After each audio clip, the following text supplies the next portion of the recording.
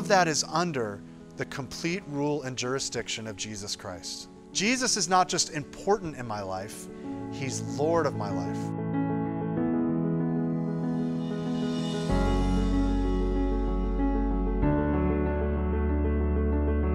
You're listening to Colossians, a sermon series preached at Shoreline Church. For more audio or theological content, please visit thisisshoreline.com.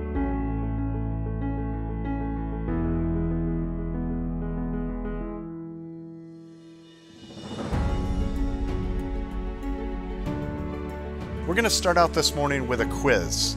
And what I'd like you to do is to participate with the people that you are watching live with right now. So parents, if your kids are watching the sermon with you right now, I'd like them to first answer the question, and then everyone throw out your answer. And so what we're going to do is I'm going to give you 4 statements, and I want you to kind of participate and say it's either true or it's false. Okay, so you kind of yell it out. Let the kids do it first. True or false. Okay, are you guys ready? Here we go. We're going to start with the first one. The first statement is this: Christians believe in 3 gods, Father, Son, and Holy Spirit. Is that true or is that false? Christians believe in 3 gods, Father, Son, and Holy Spirit. All right, let's do our second statement, and I want you to answer, yell it out, true or false. Number 2, God the Father is more divine than Jesus. Just go ahead and yell it out, true or false. God the Father is more divine than Jesus. All right, here's our third statement. You guys yell it out, true or false. The Holy Spirit is a force, not a person. Is that true or false? The Holy Spirit is a force, not a person. All right, and here's our fourth and final quiz statement. Jesus was the first and greatest being created by God the Father. Is that true or is that false? Jesus was the first and greatest being created by God the Father. All right, so let's see how you did. We're going to kind of tally up the results of this quiz. And I just want you to know that if you answered true for any of these statements, you are wrong. All of these statements are false. Now, what's really sad is that Ligonier Ministries did a survey in 2014, 2016, and 2018. And they found that 30% of Christians believe that the Father is more divine than Jesus. But the stat that was most disturbing was that 78% of Christians, that's more than 3 out of 4, believe that Jesus was not divine, but was a created being. Ligonier Ministries says, these results show the pressing need for Christians to be taught Christology. There is a general lack of teaching today on the person of Christ, a doctrine for which the early church fought so hard. This is really scary, church. This is telling us that 3 out of 4 Christians believe that Jesus is the first and greatest being created by the Father. Now, that is a view that didn't originate with our generation. That actually originated by an ancient heretic by the name of Arius. Arius was actually condemned at the Council of Nicaea in 325 AD, and again at the Council of Constantinople in 381 AD.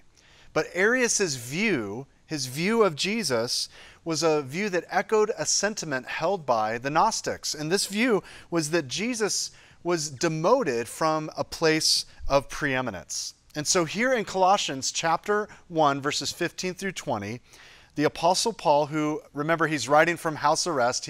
You could say he's quarantined to a home in Rome. He's writing to them to share what many people believe was a first century Christological hymn or a poem that the early church would recite. And so he's reciting this poem in Colossians chapter 1 to describe Jesus' preeminence. And so as we study this poem, this hymn together today, what we're going to see is 4 ways that Jesus is preeminent. And so we're going to jot them down right now. Please take notes as we look over this outline. Number 1, we're going to see that Jesus is the preeminent representative. And we're going to see that in verse 15. We're going to see how Jesus, secondly, is the preeminent creator in verses 16 and 17. Thirdly, we're going to see that Jesus is the preeminent authority in verses 18 and 19. And finally, number 4, we'll see that Jesus is the preeminent mediator. So that's our outline today. Let's begin with that first idea of Jesus being the preeminent representative. Look in your Bibles at verse 15. Paul says, he is the image of the invisible God, the firstborn of all creation. Now, do this for me. If you've got a Bible in hand or you're able to circle this word or highlight it, do that for me right now. Circle or highlight the word image. That word image is the Greek word icon. It's spelled E-I-K-O-N if we were to transliterate it into English. But that's where we get the word icon from. So the Greek word icon actually is translated an image or a figure, a likeness, or a representation. When we think about an image or an icon, what is it? It's actually something that corresponds back to the original. It gives us a picture of the brand itself, and it allows us to kind of identify with that brand with just one simple image.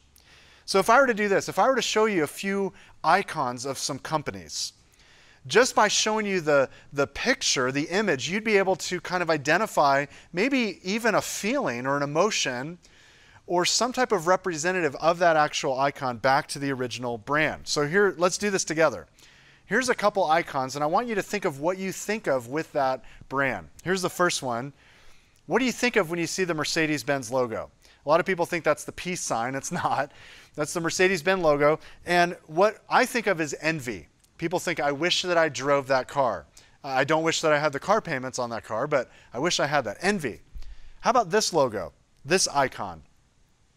Many of us see this icon and we immediately think of wonder or magic. And that's because Disney as a brand, just by seeing the name, the logo, the icon, it invokes that idea of childlike wonder. Then of course there's this brand, this icon. And this icon of course represents addiction. This is the Starbucks logo where many people get their caffeine cravings satiated. But did you know that research has shown that children often will recognize this logo, this icon, the McDonald's logo, even before they recognize their own name written down on a piece of paper? So what Paul is saying in this verse is that Jesus is the image, he's the icon of the invisible God. So when we look at Jesus, we see the exact representation of the Father, of his being, the radiance of God's glory. We see the essence of Jesus being fully God, and yet his external representation was that of a man. Jesus is the invisible, the image of the invisible God. At one point, Philip said to Jesus in John chapter 14, he said, Lord, show us the Father, and that's enough for us. And Jesus answered him and said, don't you know me, Philip? I've been with you such a long time. Anyone who has seen me has seen the Father. In other words, I'm the exact representation of the Father. I am the icon of the invisible God. One person said, if Paul meant that Jesus was merely similar to the Father, he would have used the ancient Greek word, which speaks merely of similar appearance. The stronger word used here proves that Paul knew that Jesus is God, just as God the Father is God. It means that Jesus is the very stamp of God the Father. Now, the Bible doesn't just describe Jesus in that way here in Colossians chapter 1. There's many other verses. You can jot some of these down. John chapter 1, verse 18, the Apostle John says, no one has ever seen God, but God the one and only, who's at the Father's side, that's Jesus, has made him known. Jesus has put on display the personal work of the Father in himself. A few verses earlier than that, in verse 14, John tells us that the Word, the Logos, became flesh and made his dwelling among us. He tabernacled among us. We have seen his glory. Here it is, the glory of the one and only who came from the Father, full of grace and truth. We've beheld with our eyes the image of the invisible God. Well, even the writer of Hebrews in chapter 1, verse 3 says the Son, that's Jesus, is the radiance of God's glory and the exact representation of his being. So Jesus is the image of the invisible God. But Paul goes on to say that Jesus is the firstborn of all creation. Now, this is a very confusing phrase when we first read it. If we don't understand the Greek, we can be led to believe that this is saying something that it's not. In fact, the Jehovah's Witnesses have taken this phrase and they've taken it to mean something different. They would translate this as first created. And the reason they do that is because that view is consistent with their theological presuppositions which is where you come to the Bible with a kind of a preconceived idea of what it says. So when you read a verse, you go, this is what I think that this says before you read it. Instead of letting the text speak for itself and then that informs your beliefs, you come with your beliefs to the Bible and kind of make the Bible fit into your beliefs. So they believe that Jesus is a created being. And so we know this, of course, from the scriptures. Jesus is not created. He has always existed. And he is fully God. But that hasn't stopped the Watchtower organization from claiming that he is created. But see, guys, there's a Greek word for first created, and it was used around the time that Paul's writing Colossians. So if he wanted to say first created, he could have. In fact, the word for firstborn that we find right here is the word prototikto, which gives us firstborn, and that's what Paul uses. If he wanted to say first created, he would have said protokitzo, but that's not the word that's used here.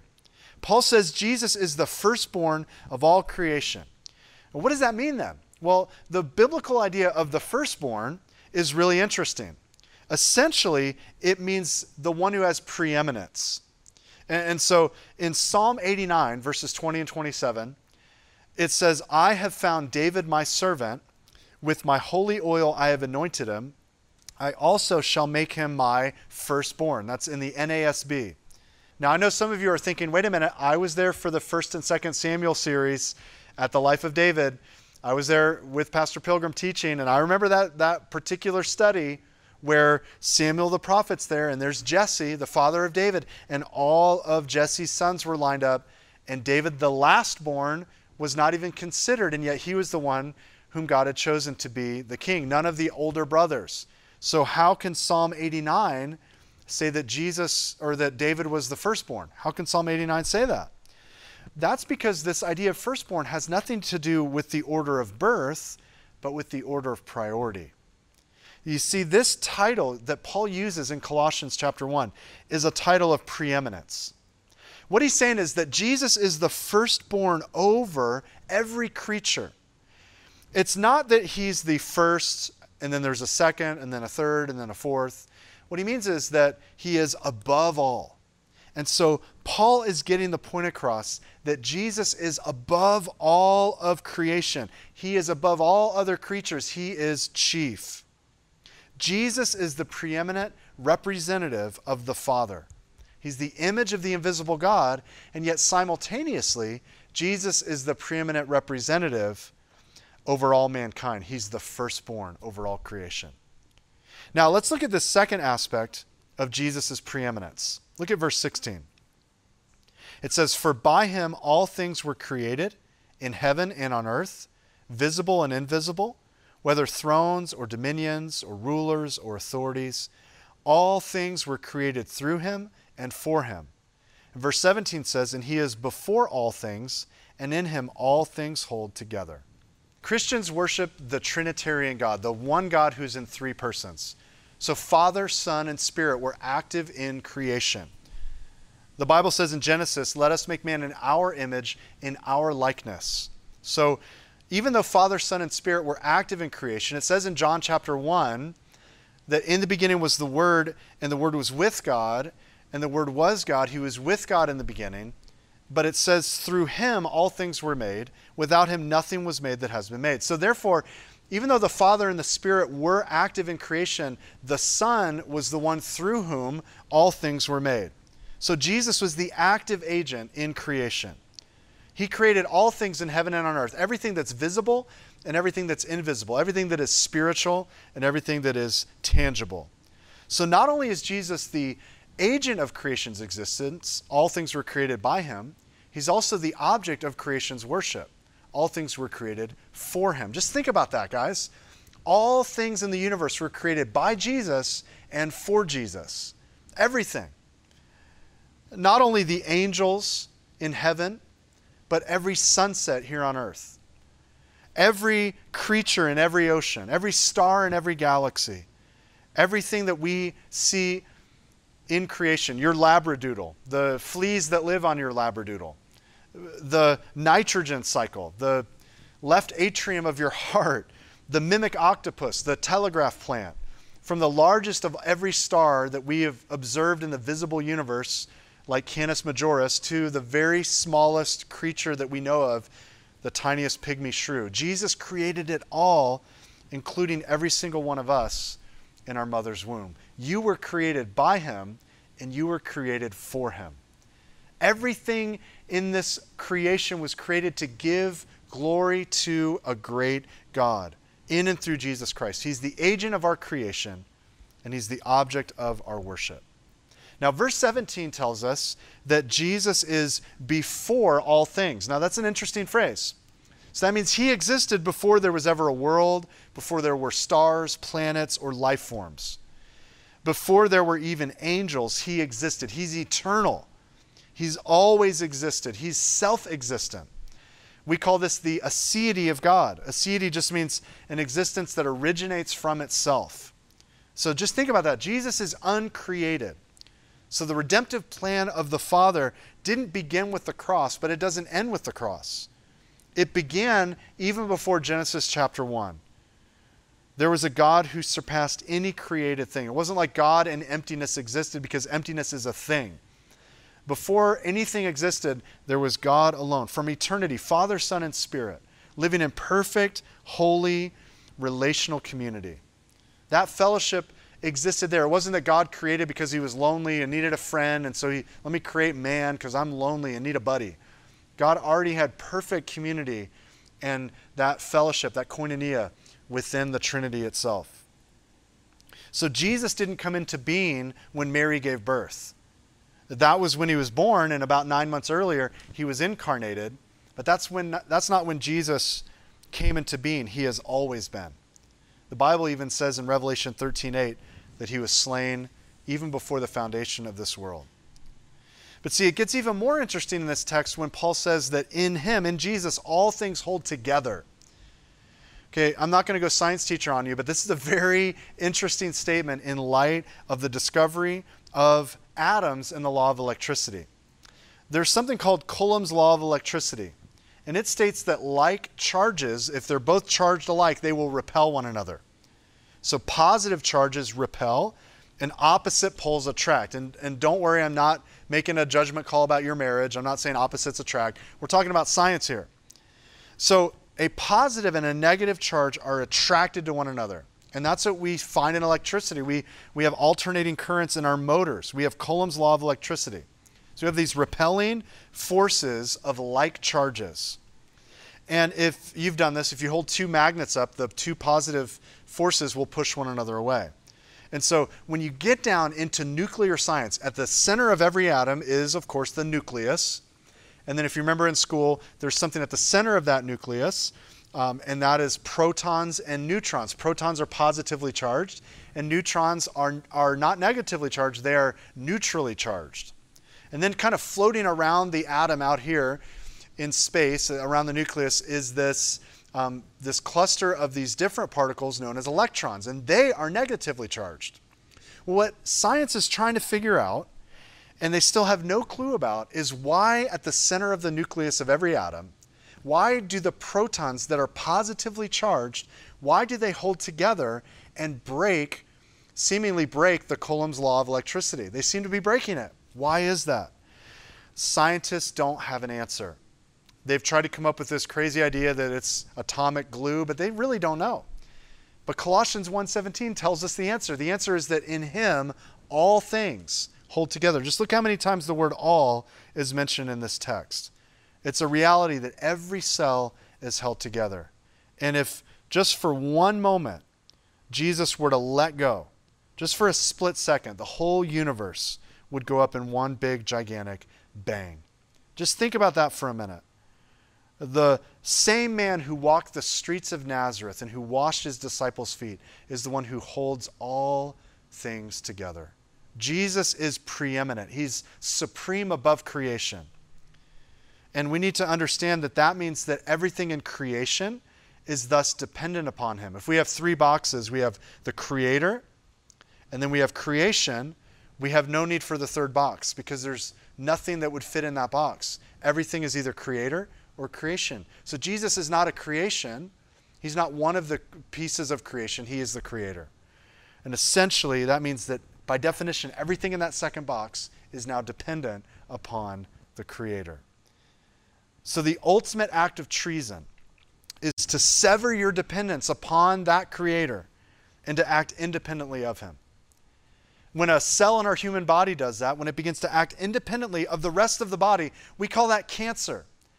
When we are, as created things, participate in lawless rebellion against God, we call that sin, and it leads to condemnation. So Jesus, Paul says, is the preeminent Creator. Now let's look at this third section. Jesus, number 3, is the preeminent authority. Look at verse 18.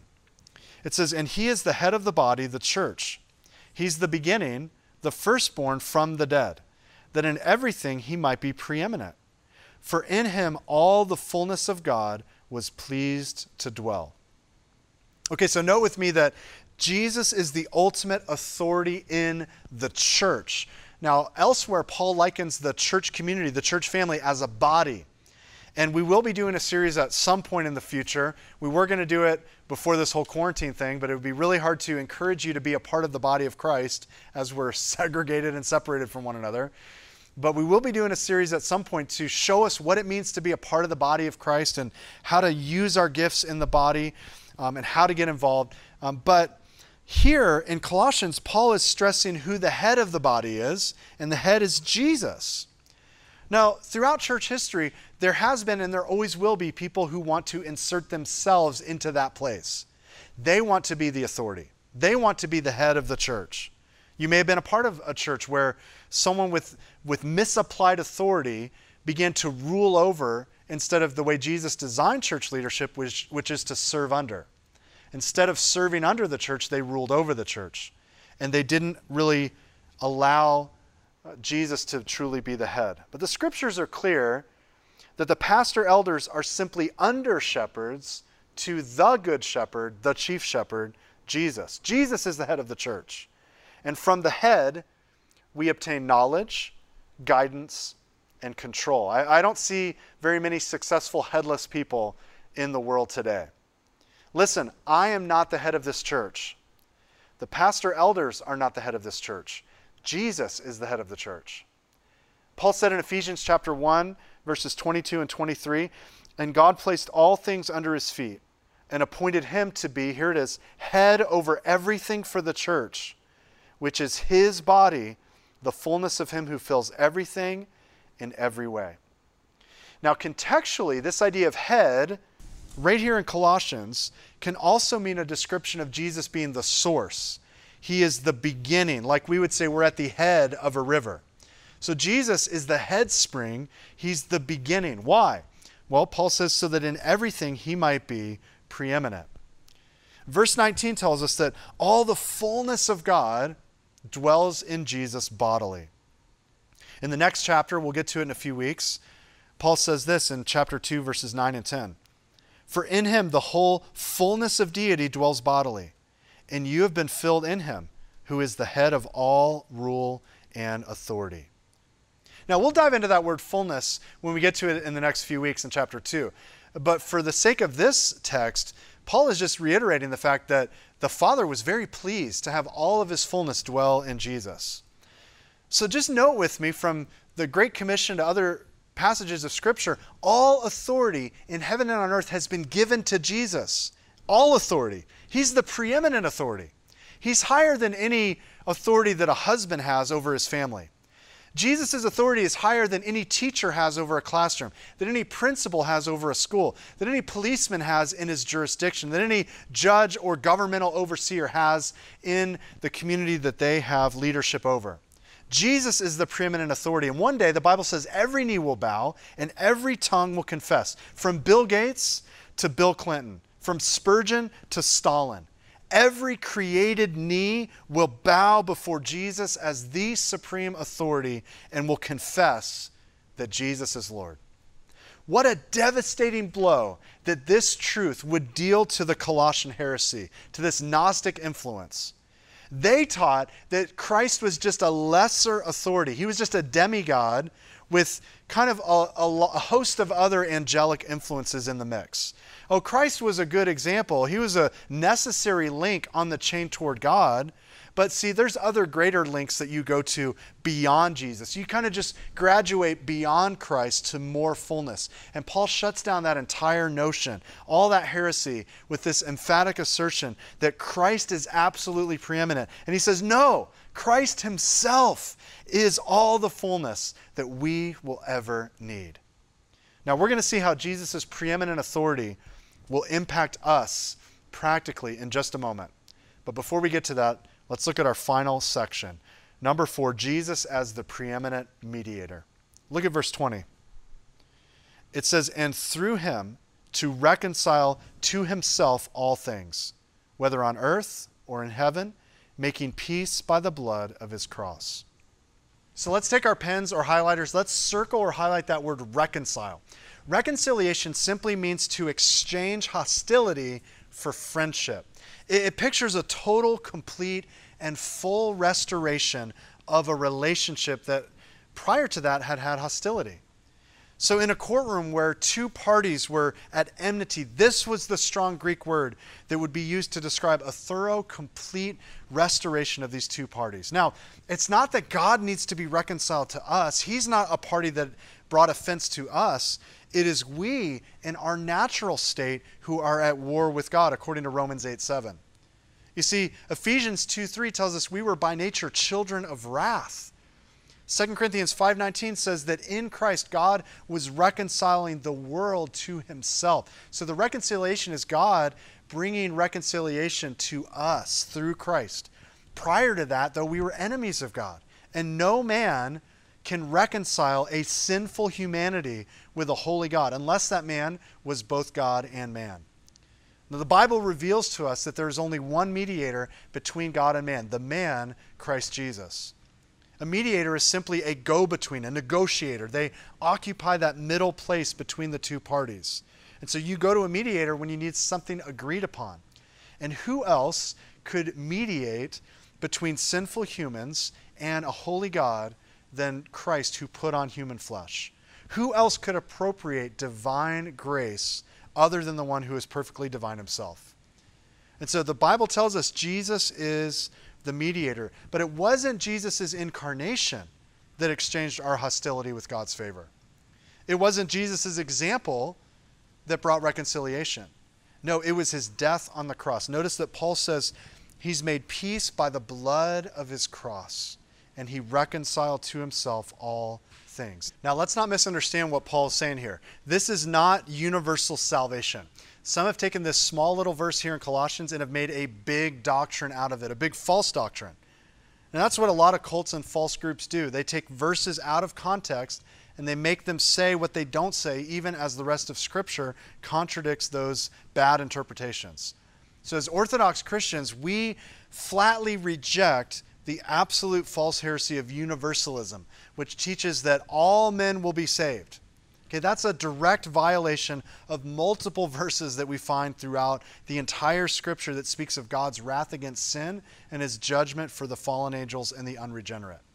Here, Paul is saying that Jesus will reconcile those things that are reconcilable, things that are on earth and things that are in heaven. Notice that he doesn't say those things that are under the earth.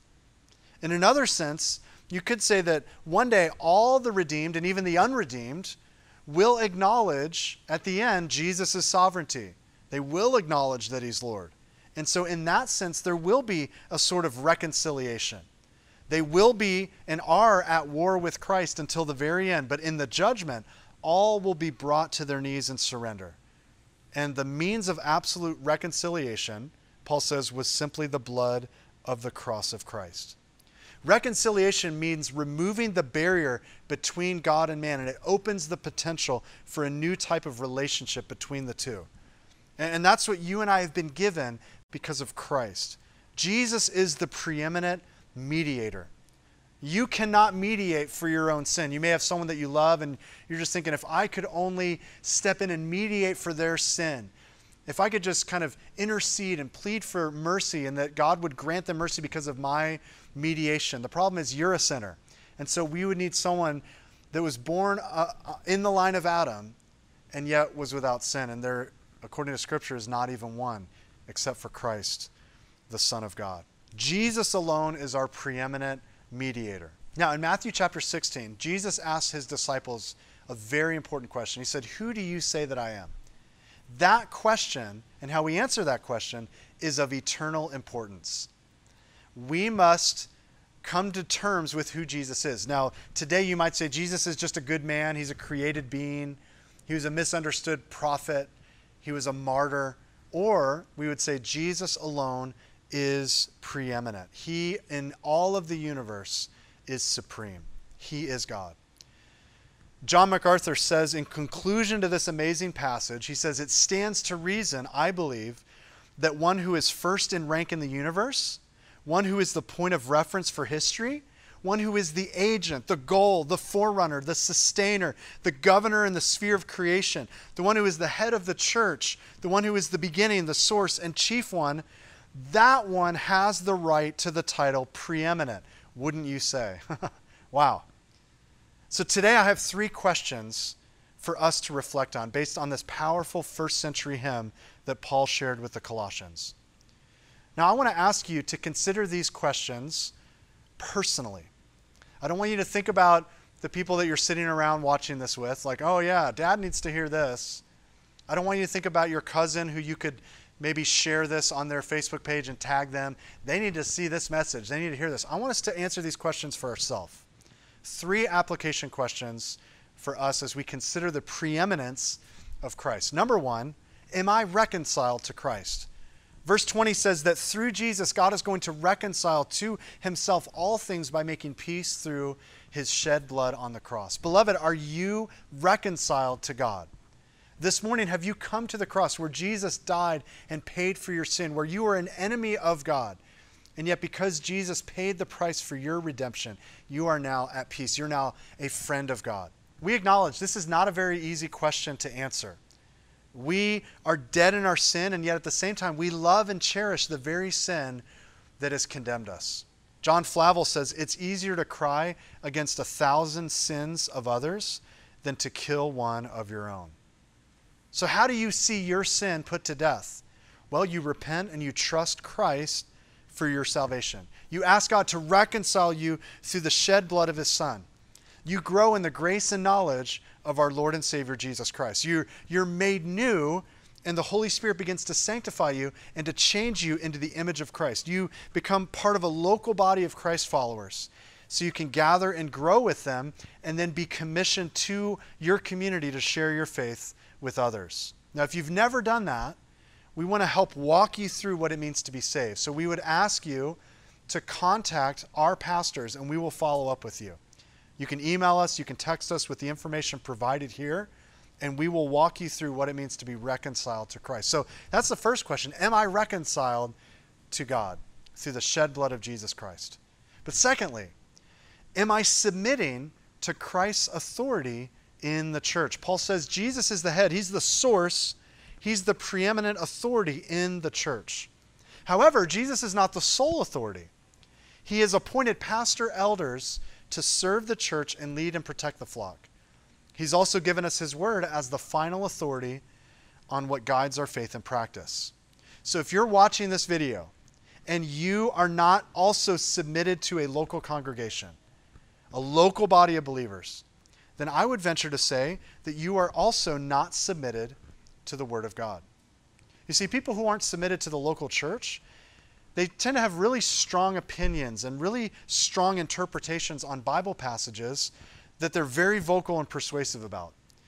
But their interpretations are all about secondary issues and not primary concerns. And rather than submitting to the Scriptures and submitting to God's servants in a local expression of the church, these people will divide over these little interpretations, and eventually no church is suitable for them. You see, people who aren't submitted to a local church are also generally critical of any sort of leadership in the church, and they'll just rail against that leadership. They rail against that authority. Even though we're called in the body to have unity and to have fellowship and to have love for one another, those attributes come second in the mind of someone who's what I call local church rogue. Listen, you and I will never find the perfect church. If you have, don't attend it because you're a sinner and you're going to ruin the perfect church. We're never going to fully agree on every little single doctrinal issue or interpretation. If we agree on every single interpretation down to the finest points, then one of us is a clone. No, we're going to have disagreements. And we don't have to agree about everything, and we don't have to like everything in the local church, but the Bible still commands us to not forsake the gathering. The Bible commands us to agree with one another in the Lord, to submit to one another out of reverence for Christ, to not make the leadership's job in the church a burden, but a blessing. One of the marks of not being a true believer is going out from a local congregation and not submitting to Christ's lordship. So that's the question. Am I submitted to Christ's lordship in the church? He's the head of the church in general, and he's the head of this church, Shoreline. So are you submitting to his authority? Are you submitting to his lordship? You see, he's placed the authority of both his servants locally and the scriptures to be tangible benchmarks of this question. In other words, you can't say, I totally submit to Jesus as the authority and head of the church without submitting to pastoral authority or what the Bible teaches.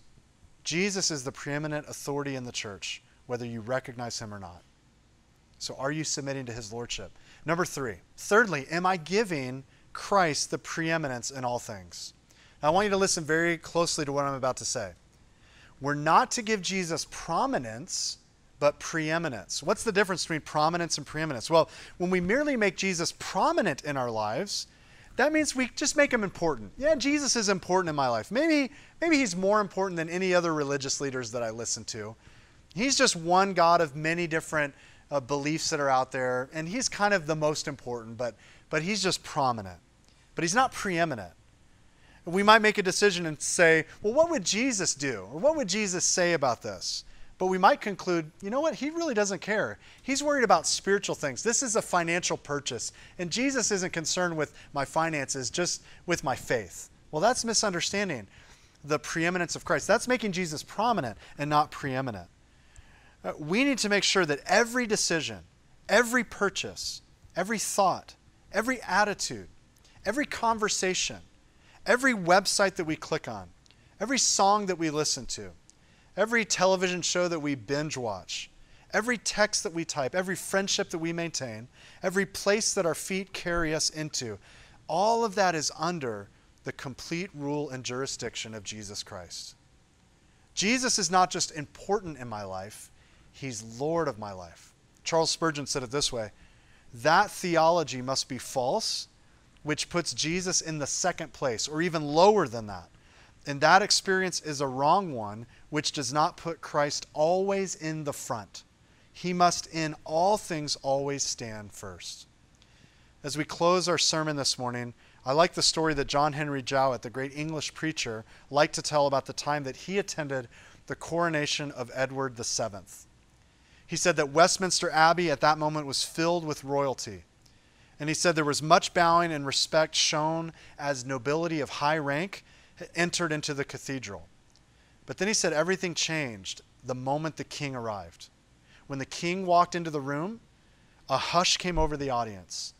Every eye was upon the king, and no longer did the dignitaries of lower status receive the gaze and the interest of the people.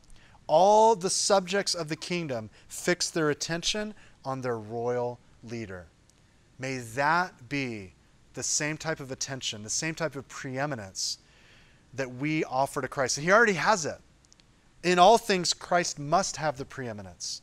And he must have it, and he will have it, and he shall have it. Let's pray together. Father, we thank you that Jesus is the image of the invisible God, that he is preeminent above all things, above all creation, above the church, above our very lives. And Lord, we pray that today, whether we realize that we've made him Lord or not, he is Lord. And Lord, that we would submit to your lordship. We would submit to your authority in our lives. Forgive us, Lord, when we have removed you from the place of rightful authority and we've put ourselves in the throne. Lord, some of us have lorded over our families. We've lorded over our employees. We've lorded over other Christians. Forgive us. God, we cry for mercy. We're not acting in a way that submits to the head. And so we pray that we would in all things give Jesus glory. And we thank you that we are made on purpose, for a purpose, that we ultimately were created by Jesus and for Jesus. So he is the purpose for our very existence. So we give you all the glory and praise. Lord, during this time, during this quarantine, it's very difficult for us to spend time with you sometimes, even though we have more time. We pray that we would spend that time every morning just dedicating the day to you, setting apart the first fruits of our morning, giving every thought, every attitude, every action, the place of really bowing at your feet and putting you in the place of preeminence. So forgive us, Lord. Help us to surrender to you today. We wave the white flag and we say, you are Lord of our lives. We thank you and we worship you and we praise you for your goodness. It's in Christ's name that we pray. Amen and amen. Well, I want to close today with just a kind of a closing commission from Psalm 103. It says, bless the Lord, O you, his angels, you mighty ones who do his word, obeying the voice of his word. Bless the Lord, all his host, his ministers who do his will. Bless the Lord, all his works in all places of his dominion. And then he says, bless the Lord, O my soul. So may we go out this week blessing the Lord and submitting to his dominion in our lives, because he already is Lord. He's not Lord of some, he's Lord of all. So love you guys. God bless you. Have a wonderful week. Stay tuned to our website for some important announcements as we continue to update you, and may God richly bless you guys.